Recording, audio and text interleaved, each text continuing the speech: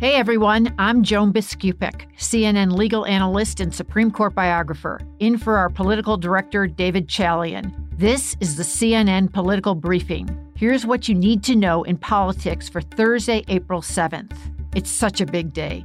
Judge Ketanji Brown Jackson made history today as the first Black woman confirmed to the U.S. Supreme Court. That's the first Black woman in this court's 233-year history.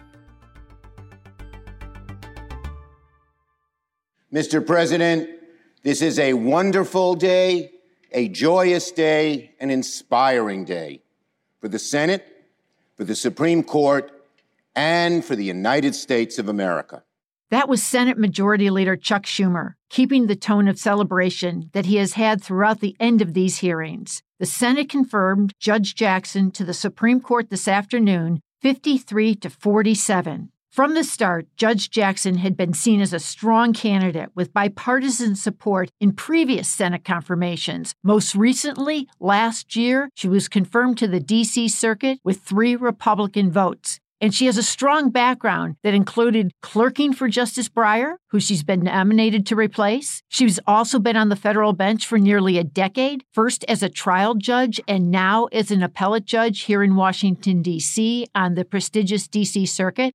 With Judge Jackson's confirmation, President Joe Biden has fulfilled a campaign promise to nominate a Black woman to the Supreme Court. You'll remember when Biden announced Judge Jackson's nomination back in February. For too long, our government, our courts, haven't looked like America.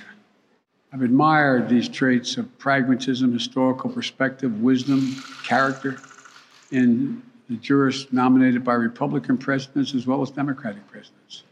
And today, I'm pleased to introduce to the American people a candidate who continues in this great tradition.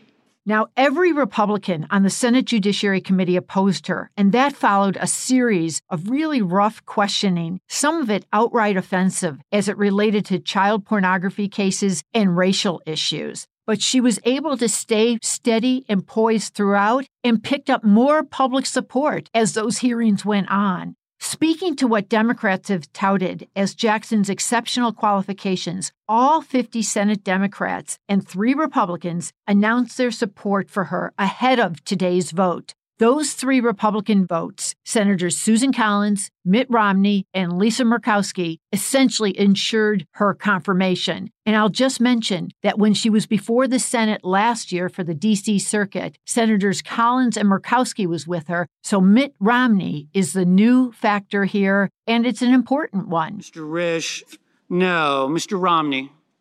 Mr. Romney, aye. Ms. Rosen. I think that shows the bipartisan support that she was able to get this time around.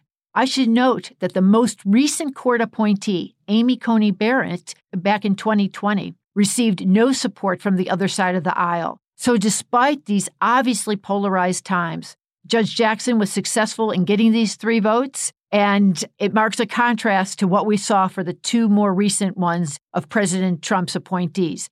Amy Coney Barrett, no support from the other side of the aisle, and Brett Kavanaugh in 2018, just 1 vote, that of Senator Manchin as a Democrat. But it's worth pointing out that Jackson's confirmation won't make a big difference at the Supreme Court in terms of its ideology. She's replacing one of the 3 liberal justices, Stephen Breyer, who was appointed in 1994 by President Bill Clinton. So it's a wash in that regard. But we might see just a whole different tone at the court just because of the differences that she brings other than in ideology. She's got distinct experience as a trial judge and former public defender. She's also 32 years younger than Stephen Breyer. Chief Justice John Roberts has said a new justice can cause the others to take a fresh look at how things are decided. He said a new member can have a particular point of view that causes the rest of them to rethink how they address issues. Now, while her support from the 3 Senate Republicans ensured her confirmation, it does reveal how contentious Supreme Court confirmations have become. Her vote today was still one of the closest in Supreme Court history. A generation ago, Ruth Bader Ginsburg and Stephen Breyer in the 90s received little opposition. both were appointees of President Bill Clinton, despite the fact that they both had ideological leanings. And then firebrand conservative Antonin Scalia received no opposition in 1986. But this week, Senator Lindsey Graham said Judge Jackson would not even have gotten a hearing under a Republican-controlled Senate. And that's despite Senator Graham having voted for Judge Jackson during her confirmation to the D.C. Circuit just last year. You could hear that partisan tone ahead of today's vote when Minority Leader Mitch McConnell gave one last statement. Unlike when the party's positions are reversed, the country was not subjected to uncorroborated smear campaigns, committee boycotts, stunts with cardboard cutouts, or mobs chasing senators around the Capitol. Today's confirmation seals one of the most important dimensions of President Joe Biden's legacy. Long after he leaves office, long after he's gone from this earth and his children and grandchildren are still here, Justice Jackson will still be ruling on the Supreme Court. And if she serves as long as her predecessor, Stephen Breyer, has served, she will still be here through the year 2050. That's it for today's political briefing. Thanks so much for listening, and please take a moment and be sure to follow us wherever you get your podcasts. We'll talk to you tomorrow. When you work next level.